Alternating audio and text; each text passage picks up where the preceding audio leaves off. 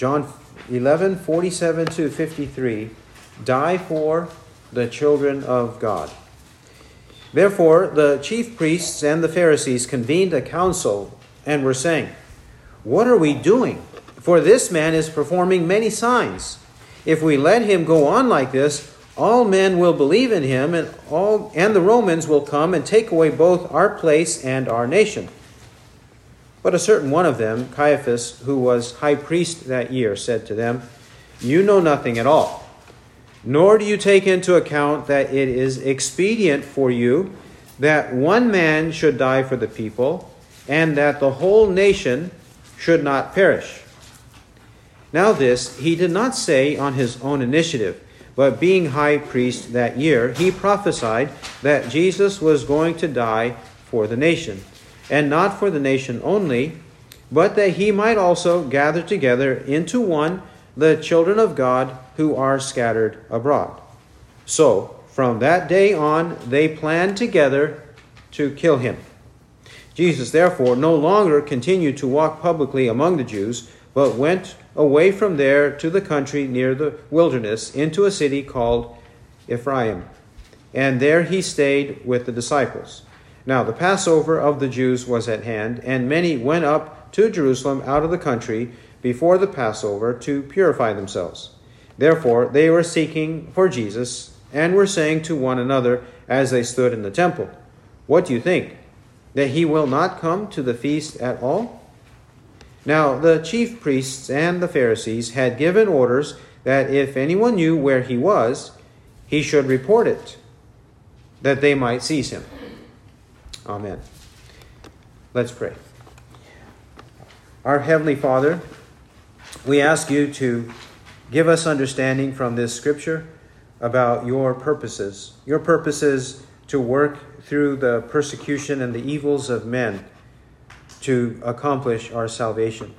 That there is nothing that can contradict and undermine your will in our life, your will as displayed in the life of Christ, to purchase our redemption and to gather into one the people of God, the children of God scattered abroad. Lord, give us confidence, give us faith, show us from this portion of Scripture that you are indeed in full control, and that you use even the wicked counsels of evil men to accomplish our redemption.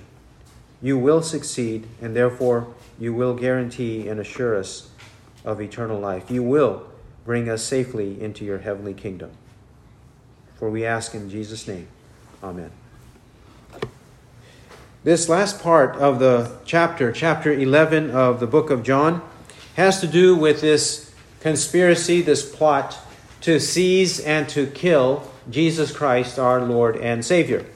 These people who convened the council, the Pharisees and the Sadducees, the chief priests and the Pharisees, as it says in verse 47, they are among the group of verse 46 who heard this report after Lazarus was raised from the dead, in verse 46. But some of them went away to the Pharisees and told them the things which Jesus had done. Now that they know what Jesus had done, a good thing to help Lazarus, to help his sisters and all the loved ones, they now plot evil against Christ. Christ did good. Now they are plotting evil against him. Some, or many, in verse 45, did believe, but not everybody. There were plenty of those who did not believe, and that's where we pick it up here in 47 to 57. For now, our passage treats this subject of Jesus on purpose, deliberately, according to the will of God. He will die for the children of God. Jesus will die for the children of God. His death is for our salvation. And it also shows in this passage that no matter what evil men do, in their plots, in their schemes to undermine the will of God, to undermine Christ specifically here and our salvation in Christ, it will not succeed. But God will use it. He will even use the evil intentions, the evil actions, the evil deeds of evil men to bring good to bring about our salvation. He will be victorious, and we will be victorious in him. Let's explain in greater detail 47 to 53, and then learn a few lessons from it. Firstly, in 47, therefore the chief priests and the Pharisees convened a council. Now this council is known as the council, or known as the Sanhedrin. The council or the Sanhedrin, comprised of the Pharisees, who were laymen, typically laymen, and then the chief priests, the Sadducees, who were typically from the tribe of Levi, and specifically from the family of Aaron. These are the two main components of this council, the leadership, religious leadership of the people of Israel, established from ancient times and now here are present and convening this council, this meeting in order to plot against Christ. That's why they meet. And they have a concern here in 47. What are we doing? For this man is performing many signs. They see that their leadership, their power, their authority over the people is being taken away from them. They are worried about their own power. They're not worried about the truth. They're not concerned about the truth. They are preoccupied and anxious about losing their power. What are we doing? We haven't been as successful as we need to be to make sure that all these people don't slip out of our hands, out of our grip. Because we enjoy it. We love it. We like it. We have their respect. They follow the things we tell them. We have their money. We have influence over them. We can do whatever we want. That's why they are anxious. That's why they say, what are we doing? They look around at each other and discuss whatever is happening. And also, they acknowledge in their sin, notice, they acknowledge in their sin that this man, Christ, is performing many signs. They are indisputable signs, indisputable miracles. These are miracles that they know for a fact are happening for the benefit of the people who receive those miracles. They know that. There is no dispute that Lazarus was raised from the dead. No dispute. You could publish it in the biggest newspaper in the world, or even today now, in the biggest website, biggest news source in the world. No one can dispute what actually is happening. That's the way his miracles were. Many of his miracles were that way, including the most recent one, Lazarus. They don't dispute it. But in their sin, in their blindness, in their zeal to do evil, they don't see the purpose of the signs. They don't see the source of the signs. They don't see what the signs signify. They don't see the redemption. They don't see who Christ really is. They don't see that Christ was really sent by God the Father. They give lip service to God the Father, but they deny God the Father because they deny his one and only Son, the Christ, Jesus Christ. They deny him. Their blindness won't let them see the good that's before their very eyes and appreciate it for its very purpose. Verse 48. They continue to speak. If we let him go on like this, all men will believe in him. If we let him go on. Which means they think they have the strength. They think they have the intrigue. They think they have the resources, the power, the weapons, the people, the thugs, the mobs. They think they have whatever it takes to control what happens in the life of Christ. Don't they realize? They don't realize that this is not ultimately in their hands. It's in the hand of God. In the powerful hand of God. God is the one who has sent Christ into the world and who gave him authority to perform the many miracles that he has performed. And even to preach the words that he preaches. It is God the Father himself. Look at this. If we let him go on like this, as though he's doing a lot of evil. Right? He's not doing a lot of evil. He's helping so many people and teaching them so many truths, correctly interpreting the scriptures to the people. And he's an honest man. He does not speak in flattery. He does not speak in deceptive words. He speaks forthrightly. He speaks honestly. He speaks truthfully. They know that about him. They even admit this about him in Matthew 22:15-22. They admit this about him, that this is the way he is, because they had one of theirs approach Christ and say, "We know you speak the way of God in truth, and you defer to no one." They said that to him. They know he's telling the truth. But they don't love truth. They don't love the right way. What do they desire? They desire the attention and the flattery. They desire the indulgences of all men, which means a lot of men. When they say all men, they don't mean every person in the world is going to believe in him. They're using a figure of speech that there's going to be a lot of people, perhaps all the people of the nation, all of the Jews. Eventually, he's going to convince more and more people. Of course, they don't mean themselves, because they would never believe in him. They mean everybody else, a lot of other people, by this phrase, all men. That's what they mean by it. But they are concerned that the all men, a lot of people, will quit listening to them and listen to Christ. Do you see how they see power slipping from their hands? Their greed, their covetousness, their pride slipping away from their hands. That's what they have in their mind. They are concerned about that. They are concerned about righteousness. They're not concerned about truth. They're not concerned about true knowledge of God. They want people to believe in them instead of believing in Christ. They don't point the finger to Christ. They don't point the finger to the word of Christ. They don't point the finger to the example of Christ, how we should follow him. They point the finger to themselves. Look at me. They preach themselves rather than Christ Jesus as Lord. 2 Corinthians 4:5. They preach themselves rather than Christ Jesus as Lord. Further, they have a pretentious concern.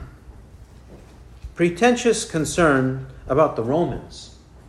After all, if all men believe in him and all men want him to be their king, remember John 6:15? After his miracle in John 6:15, the people wanted to take Christ by force and make him king.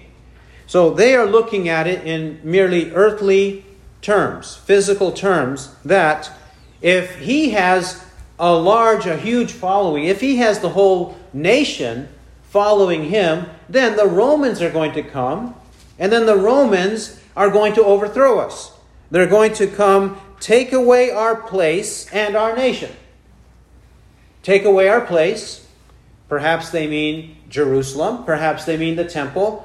At least they mean the country, the land of Canaan. The Romans will take that away and obliterate the people. There would be widespread bloodshed and exile. The nation will not belong to them anymore. Ironically, this actually happened twice. The first Jewish revolt in history, about AD 66 to 70, known as the first Jewish revolt against the Romans. And the Romans did come to put down the revolt. And they destroyed Jerusalem. They destroyed the walls of Jerusalem. And they destroyed the temple of God in Jerusalem. And exiled many of the people and massacred many of the people. That happened in AD 66 to 70. The second Jewish revolt, AD 132. Around AD 132 to 135, the second Jewish revolt, that's when the Romans did more damage as well. And they uprooted as much as possible all of the Jews from the land of Israel. And they said, no more are we going to call it Judea. No more are we going to call it by the ancient names of the Jews, we're going to call it Palestine. And we're not going to let the Jews live there anymore. This was the second Jewish revolt. That actually did happen. What they are fearing here actually did happen. It happened twice later in history. But Christ would not cause that to happen. What would make them think that? What would make them say that and think that? Because they thought of Jesus Christ in physical, earthly, kingdom ways. They were thinking of him only for their current physical prosperity and benefit. They weren't thinking of Christ preaching the eternal kingdom, the kingdom of heaven, even though from his own lips he said, "Repent, for the kingdom of heaven is at hand." He wasn't saying the kingdom of the earth is at hand. The kingdom of heaven is at hand. The kingdom of God is at hand. "My kingdom is not of this world," he told Pilate. He was preaching like this all the time. And he refused to have the mob of his followers seize him and put him on the throne. He refused to do that. That's why he escaped many times from his own disciples, to go away to a lonely place until things calmed down. That's why he did. That's why he told those who were healed on several occasions, "Don't tell anybody. Keep it to yourself." Why? Because he didn't want a mob formed for an earthly kingdom. John 6:15 is the perfect verse that explains that. That's why he would withdraw by himself alone to a lonely place. So, when they looked at Christ, they didn't think of him in spiritual terms and about heaven and eternity. They thought of him in physical terms, because people whose appetite is their belly are concerned about earthly things. Philippians 3:20, 3:19 to 21, and Romans 16, 17, and 18. Their stomach, their belly bulges, and they only have a concern to feed their earthly, physical, finite desires. That's all they care about. 49. But a certain one of them, Caiaphas, who was high priest that year, said to them, "You know nothing at all." On the one hand, it's good that they have people who will openly talk to each other and confront each other in a meeting. That's what we need, right? So he does this, and that's good. But we'll see that he didn't actually do this on this occasion on his own initiative. He did it because he prophesied, because God controlled his words. God controlled his words. First, Caiaphas. Caiaphas, he was a high priest, as well as his relative Annas. Annas and Caiaphas were high priests during this period in history. And it says here that year, because they switched who would be high priest year by year. And here it says that year he was high priest. And that year he was one of the main ones in charge of conflicts, of controversies, of religious questions, of upheavals and uprisings. He was in charge of them because he was supposed to act based on the Word of God, based on the law of God, based on the law of Moses. He had the supreme duty. We could say he was a part of the Supreme Court, and he was the Chief Justice of the Supreme Court of the land of Israel. And he had a liaison, he had a connection with the secular authorities, the non-Christian authorities, or the non-believing authorities, the non-Jewish authorities, the Roman authorities. They would talk to him, and they would talk to others in the Sanhedrin to make sure that there was peace in the land, to make sure that the Romans got their tax money, to make sure of things like that. That's why they were there. Make sure everything was calm and peaceful, no uprisings, and that the Romans got their money and whatever they wanted from the land of Israel and from the Jewish people. They were in charge of things like that. He was high priest, commissioned to do things according to the Word of God. Now, his message, his oracle, is in verses 49 and 50. What did Caiaphas, this wicked man, evil man, unbelieving man, what did he say? You know nothing at all, nor do you take into account that it is expedient for you that one man should die for the people, and that the whole nation should not perish. You see the quotation marks from verses 49 to 50? This encompasses his word, his oracle, his message to the council. And they should listen to him. Why? Because he's the high priest. They should take it into consideration. Not that their votes can't undermine what he says, but they need to take it into serious consideration. What does he say? He says to them, you don't know what you're talking about, nor do you take into account that it is expedient, it is good, it is beneficial for you that one man should die for the people. One die for the people, and the whole nation should not perish. While they are debating, while they are scheming and debating with each other about what to do, he says one should die for the people, the whole nation. That is better than the whole nation dying.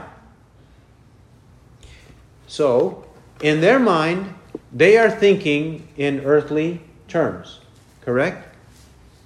But Caiaphas is making a connection between the earthly dilemma, such as the dilemma of verse 48, the whole nation might perish because the Romans might come and attack us. They are thinking in those ways, but Caiaphas is saying something, bridging the gap between the earthly nation and the spiritual nation, the heavenly nation. That's what Caiaphas means. Caiaphas said those words, but now we have the interpretation.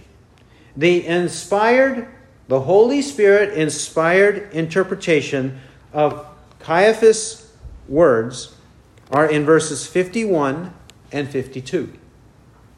John the Apostle, who records this, he tells us the true meaning of the words of Caiaphas.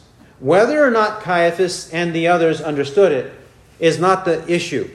The issue is, what did Caiaphas say and why did he say it?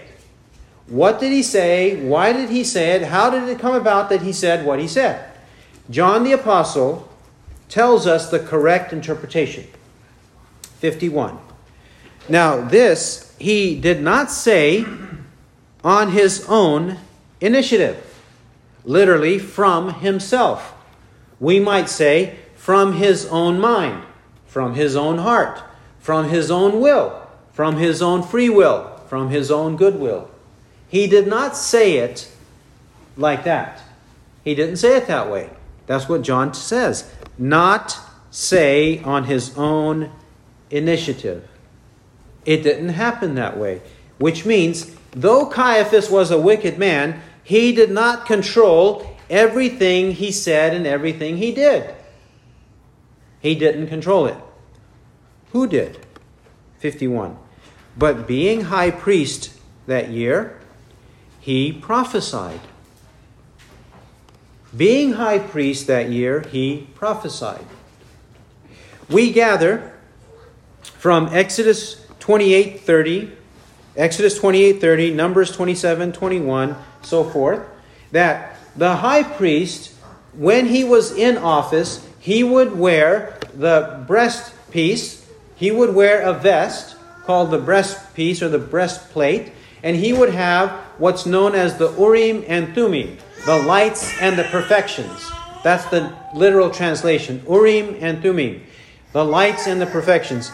And by that means of what he wore, he, even if he were a wicked man, would be able to consult the will of God for the people.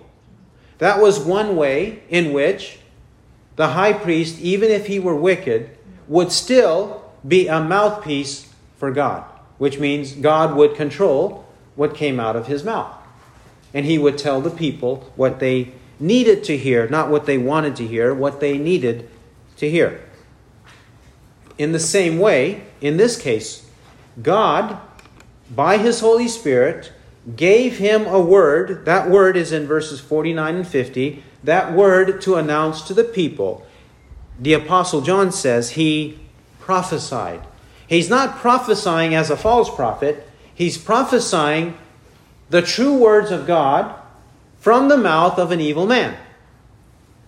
We will see that there are other examples of this in Scripture. This is an evil, unbelieving man, a reprobate man who is speaking the true words of God because God made him prophesy these words. Now, the meaning of his words, the true meaning of his words, 51 to 52. That Jesus was going to die for the nation. The one man he mentioned in 50 is Jesus. Jesus was going to die for the nation. But what nation?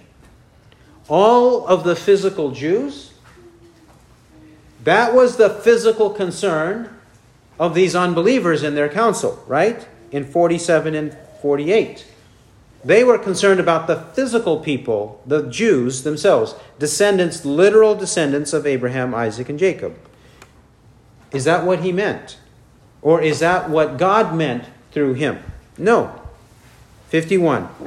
He was going to die for the nation, and not for the nation only,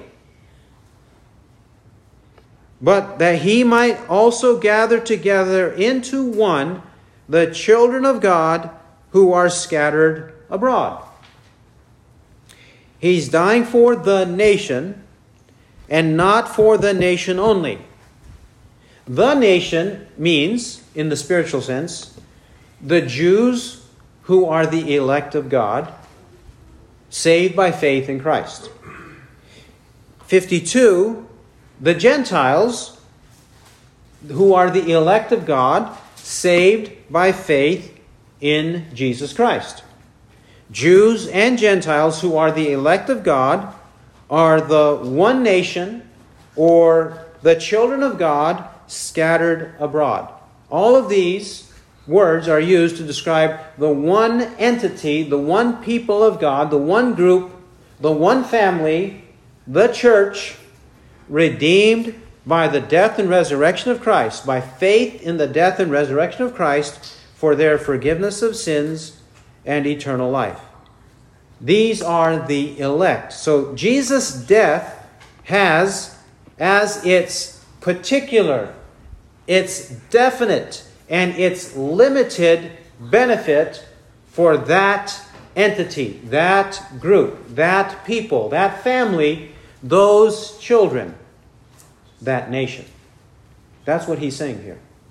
So Caiaphas is prophesying, not on his own initiative, but because of the will of God controlling his will, preaching the sovereignty of God in election, for its focus on the death of Christ, who will save us from our sins.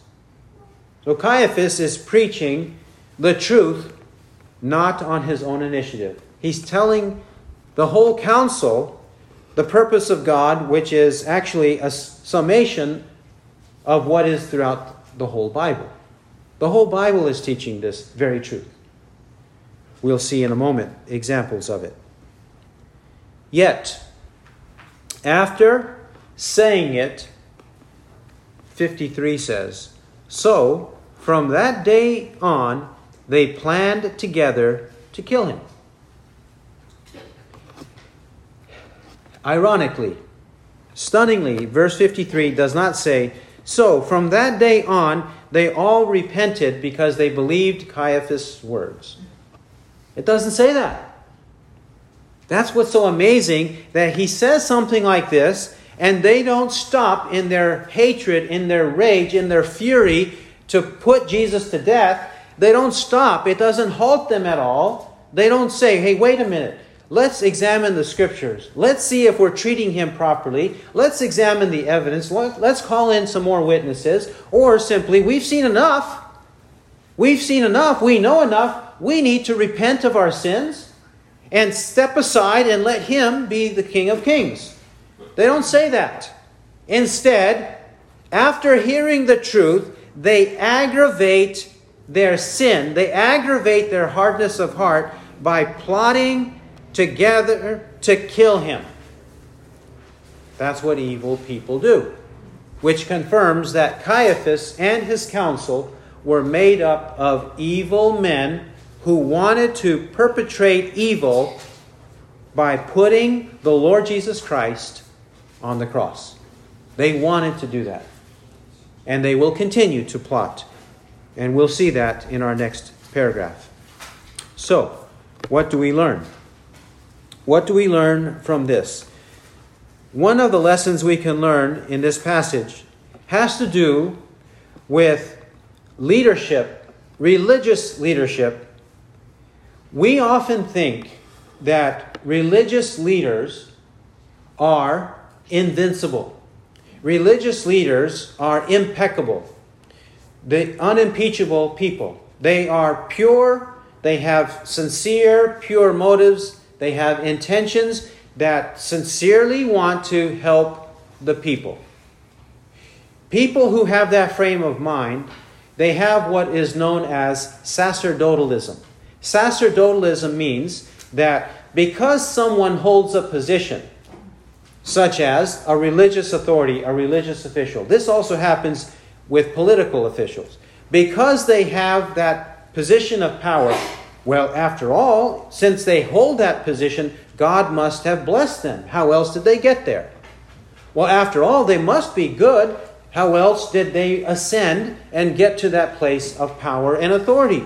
They must have been good. They must have done good. A lot of people must be convinced that they did good and are good. That's why they have that position. This is called sacerdotalism. Many people have this bent toward sacerdotalism. They believe that because they have a position of power, then inevitably they are good people and we should listen to anything and everything they say. Unless, of course, that official comes and invades your house and threatens to kill you and takes away your possessions. Then we have second thoughts. But usually people think that way. But we should not think that way. Yes, we should respect them. Yes, they have their place, so on. But we must use our minds and use Scripture to test, to examine what they're saying and doing. Let's see from the book of Malachi. Go back to Matthew, Mark, Luke, John. Go to Matthew and the book right before Matthew to Malachi. And we find in the book of Malachi, we might read Malachi 1:6 to 2:9, but I will read excerpts from it. Malachi 1:6 to 2:9 encompasses Malachi the prophet confronting the disobedient priests, the evil priests, in the things that they say and do. Now these priests are similar, just a few generations before, the same ones who were in power in the land of Israel. And he's addressing them in this way. He says of the priests, Malachi 1:6, a son honors his father and a slave his master. Then, if I am a father, where is my honor? And if I am a master, where is my respect? Says the Lord of hosts to you, O priests, who despise my name. But you say, how have we despised your name? You see the accusation? And then they retort, no, we would never do that. We're not like that. Why do you accuse us of that? And then he presents the evidence of how they were teaching people it's okay to bring or blemished animals to sacrifice, for sacrifice. Verse 8, but when you present the blind for sacrifice, is it not evil? And when you present the lame and sick, is it not evil? Why not offer it to your governor? Would he be pleased with you? Or would he receive you kindly, says the Lord of hosts? You see what they're doing? They're teaching the people, if you have a lame animal, a lame sheep. You have a blind sheep. You have a sick sheep. It's okay. You can bring it to the temple. I know God said unblemished. God said spotless, unblemished. But it's okay. It's okay. You can bring them here. And Malachi says to them, the priests, right?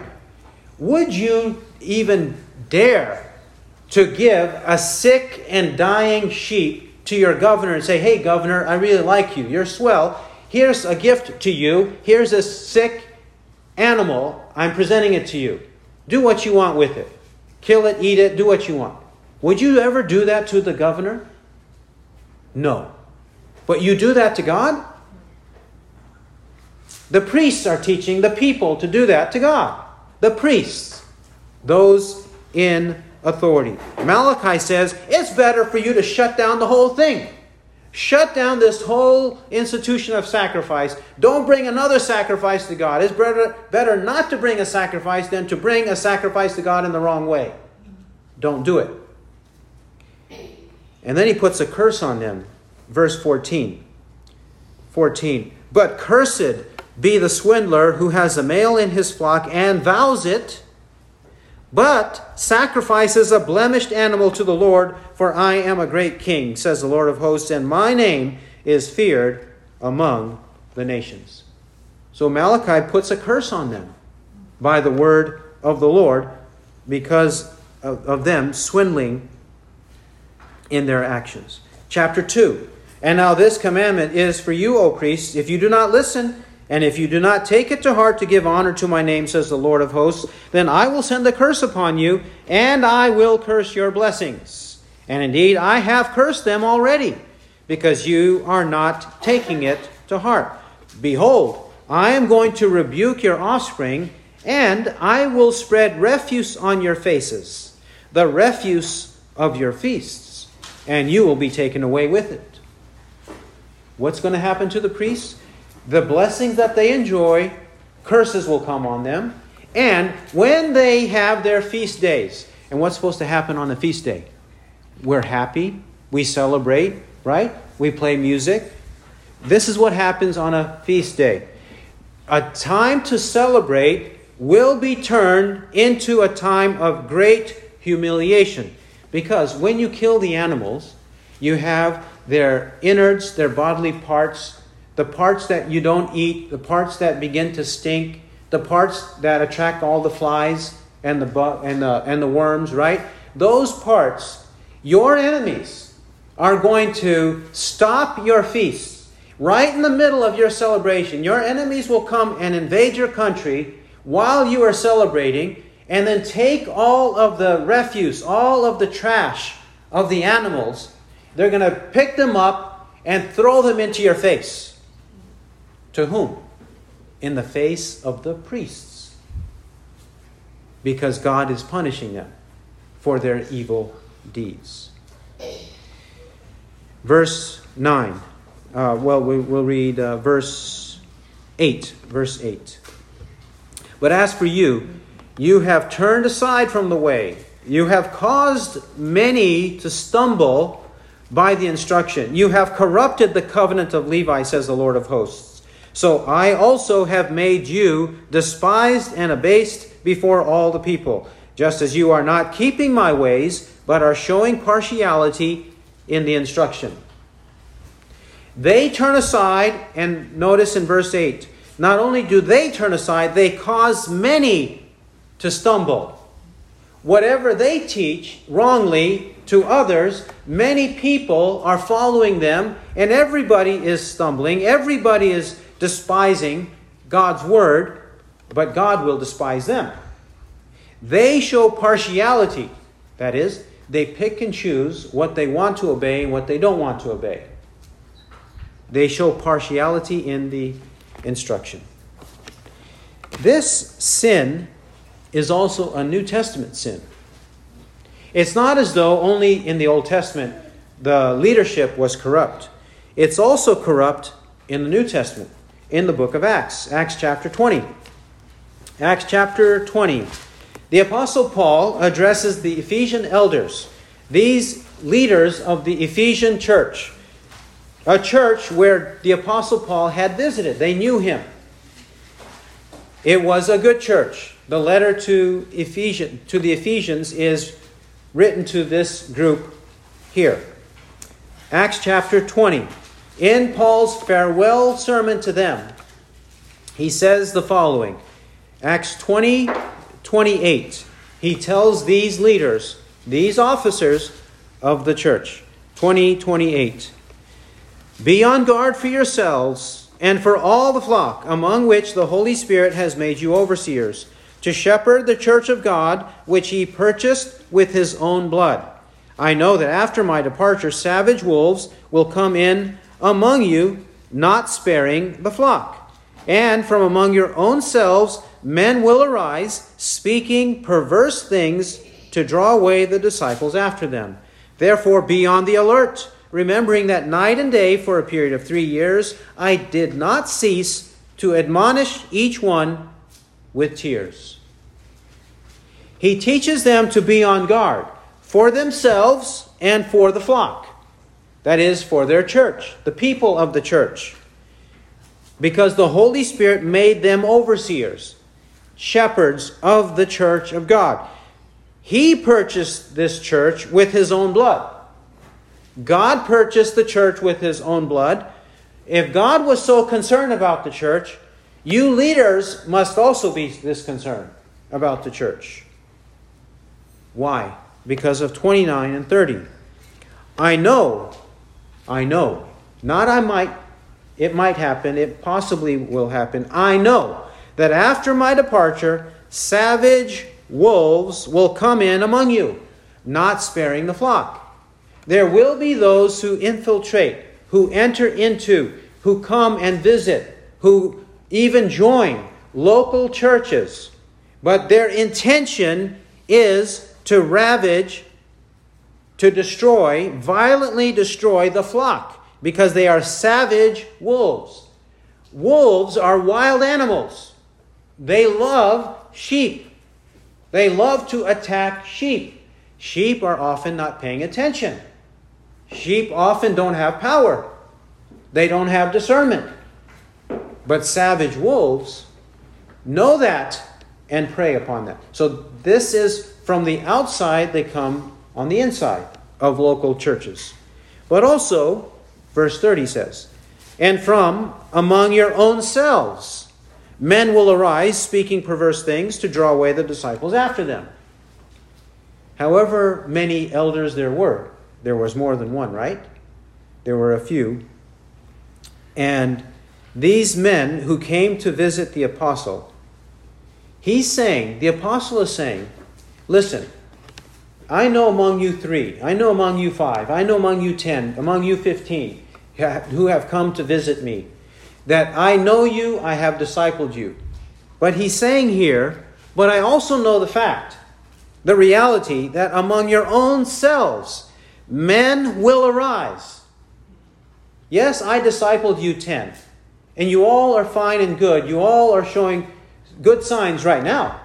But there might be 2 or 3 or more of you among the 10 that I discipled who will rise up, just like Judas Iscariot did, might rise up and betray the Lord Jesus Christ and attack the flock. He says, from among your own selves men will arise, speaking perverse things for a purpose, to draw away the disciples after them.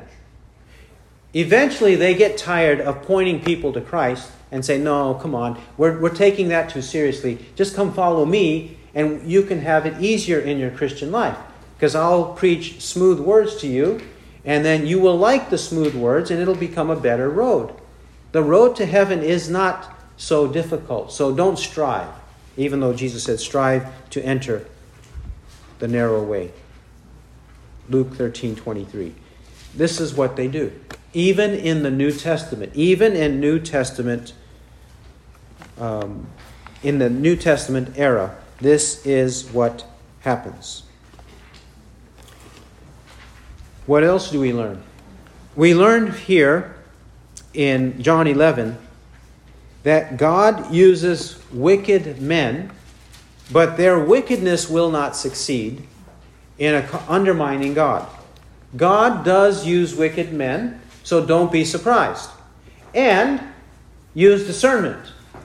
Just because Caiaphas said something right doesn't mean he was righteous.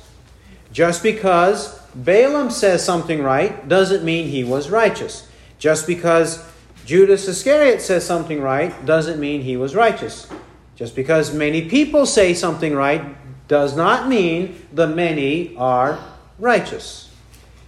Balaam. In Numbers 24, verse 2, it says, the Spirit of God came upon him.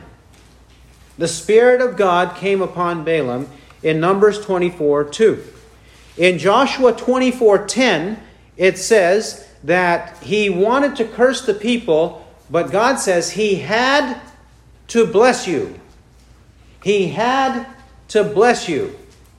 That means God made Balaam bless Israel when Balaam's intention, his own will, and he was a hireling because the kings of Moab and Midian hired him to curse Israel.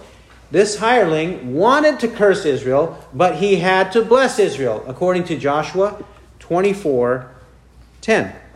We also know that in Numbers 31:8 and 31:16, that Balaam was killed by the people of Israel, so that Israel knew his true character. Eventually, when they had war against Midian, Balaam was there, caught up in that war, and they seized Balaam, they caught him, and put him to death. Numbers 31:8 and 16. They put him to death. Israel and Moses knew he was a wicked, evil man. However, God used him to say something good to bless Israel instead of cursing him. We have that confirmed in 2 Peter 2. 2 Peter 2, 15 and 16. 2 Peter 2, 15 and 16. Forsaking the right way, describing false teachers and false prophets, false brethren. Forsaking the right way, they have gone astray, having followed the way of Balaam the son of Beor, who loved the wages of unrighteousness. But he received a rebuke for his own transgression. For a dumb donkey, speaking with the voice of a man, restrained the madness of the prophet. This is recorded in Numbers 22. That a donkey that doesn't know how to speak was commanded to speak by God to restrain the madness of this false prophet. And in Jude 11, Jude mentions him as among the false teachers of old. Jude 11, he says, woe to them, for they have gone the way of Cain, and for pay they have rushed headlong into the error of Balaam, and perished in the rebellion of Korah. Another example is Judas Iscariot. Didn't Judas Iscariot preach the gospel? Did Judas Iscariot live righteously for a while? Yes. Didn't Judas Iscariot perform miracles? Yes.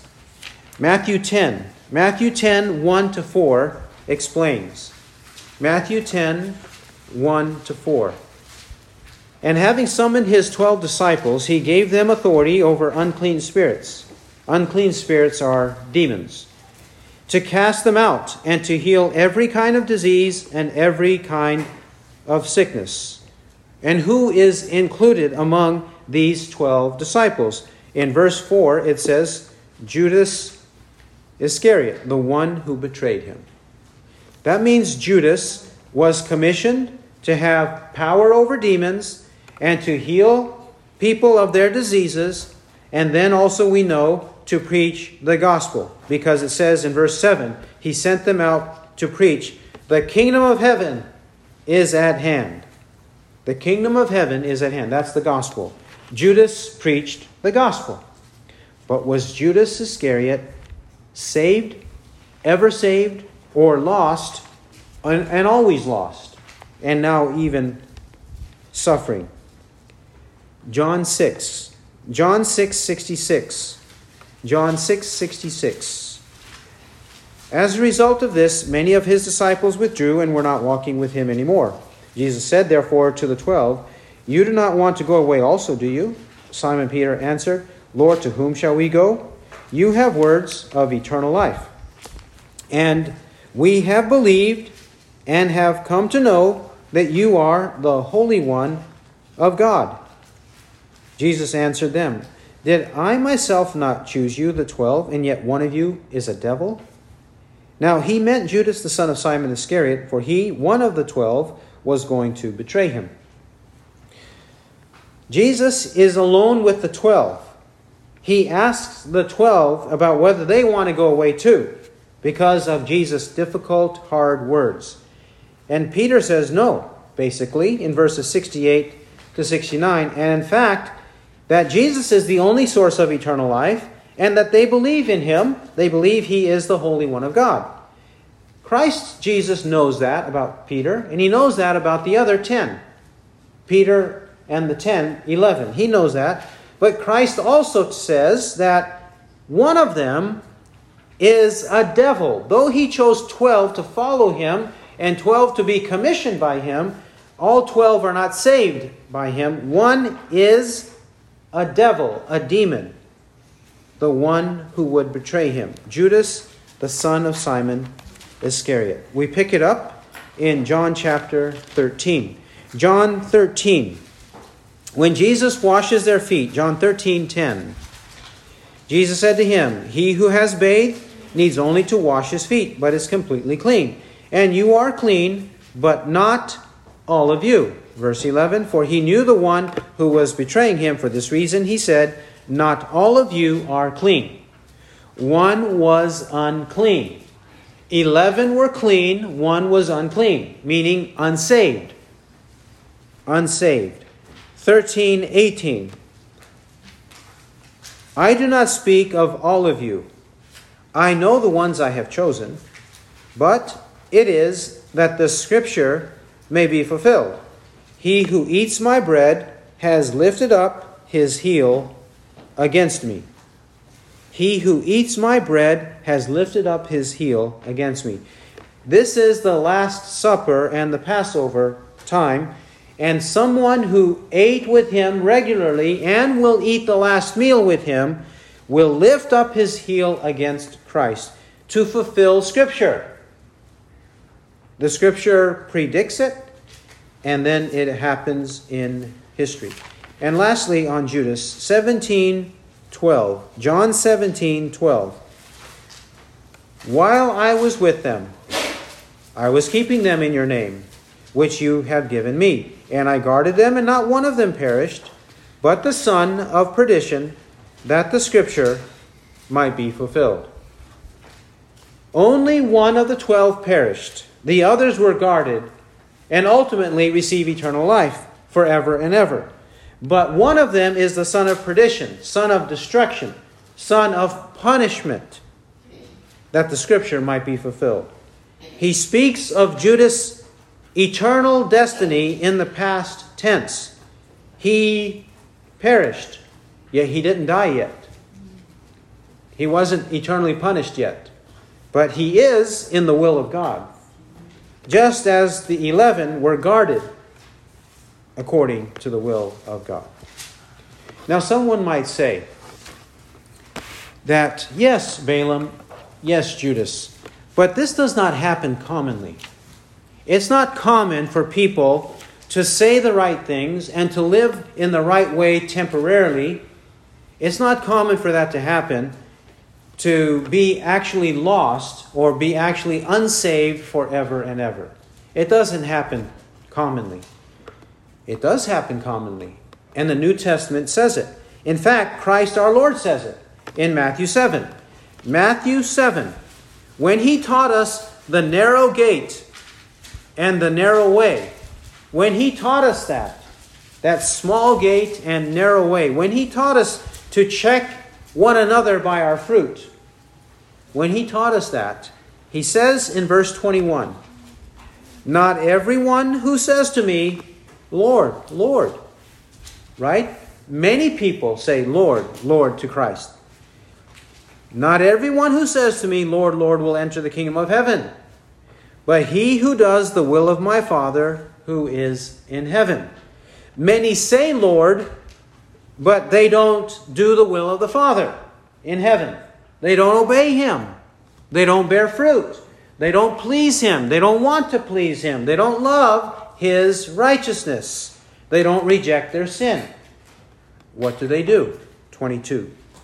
Many, there's our word, many will say to me on that day, Lord, Lord, did we not prophesy in your name, and in your name cast out demons, and in your name perform many miracles? And then I will declare to them, I never knew you. Depart from me, you who practice lawlessness. People will say, I used your name and I prophesied. I used your name and cast out demons. I used your name and performed many miracles. Do they belong to God? Do they belong to Christ? Does Christ know them because they did those things? No. He said, I will declare to them, I never knew you. You never belonged to me. You were never saved. You were never redeemed. You were never one of mine. You pretended to be one of mine, but you never were one of mine. Depart from me, you who practice lawlessness. And where? Matthew 25, 41 and 46. The eternal fire, eternal punishment. That's where they depart. That's where they go. So then, we should not have a erroneous view of leaders and people merely because of their position. We must be like the Bereans and use discernment, use the Word of God to test them. And if they are right, then believe they're right. If they are wrong, then don't believe they're wrong. One more point to make, and these are related, interrelated. This fact is found in verses 49 to 52. John 11, 49 to 52. Based on God's supreme will, His sovereign will, His all-powerful will, God predetermines who will be saved among Jews and Gentiles. They eventually put faith in the death and resurrection of Christ, and His death, His atonement on the cross only benefits this group of the elect of God forever. He died for them. He died for them to receive eternal life. That's what is taught in verses 49 to 52. That's what this scripture is teaching, and that's what other scriptures teach. John 10, 11. Jesus said, I am the good shepherd. The good shepherd lays down his life for the sheep. Not the sheep and the goats. 10:16. And I have other sheep which are not of this fold. I must bring them also, and they shall hear my voice, and they shall become one flock with one shepherd. For this reason the Father loves me, because I lay down my life that I may take it again. No one has taken it away from me, but I lay it down on my own initiative. I have authority to lay it down, and I have authority to take it up again. This commandment I received from my Father. Christ and the Father are fully in control of who will benefit by the death of Christ. The sheep. 10:26, John 10:26 to 30. Jesus answered, but you do not believe. 10:26. But you do not believe because you are not of my sheep. My sheep hear my voice, and I know them, and they follow me, and I give eternal life to them, and they shall never perish, and no one shall snatch them out of my hand. My Father, who has given them to me, is greater than all, and no one is able to snatch them out of the Father's hand. I and the Father are one. He died for the sheep. If He died for the sheep believe, and the sheep will hear His voice. The sheep hear His voice, the sheep believe. Those who are not His sheep do not believe and do not hear His voice. Acts chapter 4. Acts chapter 4, verses 27 and 28. Acts 4, 27 and 28. For truly in this city there were gathered together against your holy servant Jesus, whom you anointed, both Herod and Pontius Pilate, along with the Gentiles and the peoples of Israel, to do whatever your hand and your purpose predestined to occur.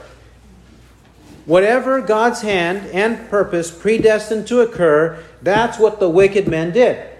But God was not out of control. The situation was not out of control. It had for its purpose to benefit us. That's how we are benefited. That's why it said in Acts 20:28, which we read earlier, the church of God, which he purchased with his own blood. He purchased the church with his own blood. Isaiah 53:6. All of us like sheep have gone astray. Each of us has turned to his own way.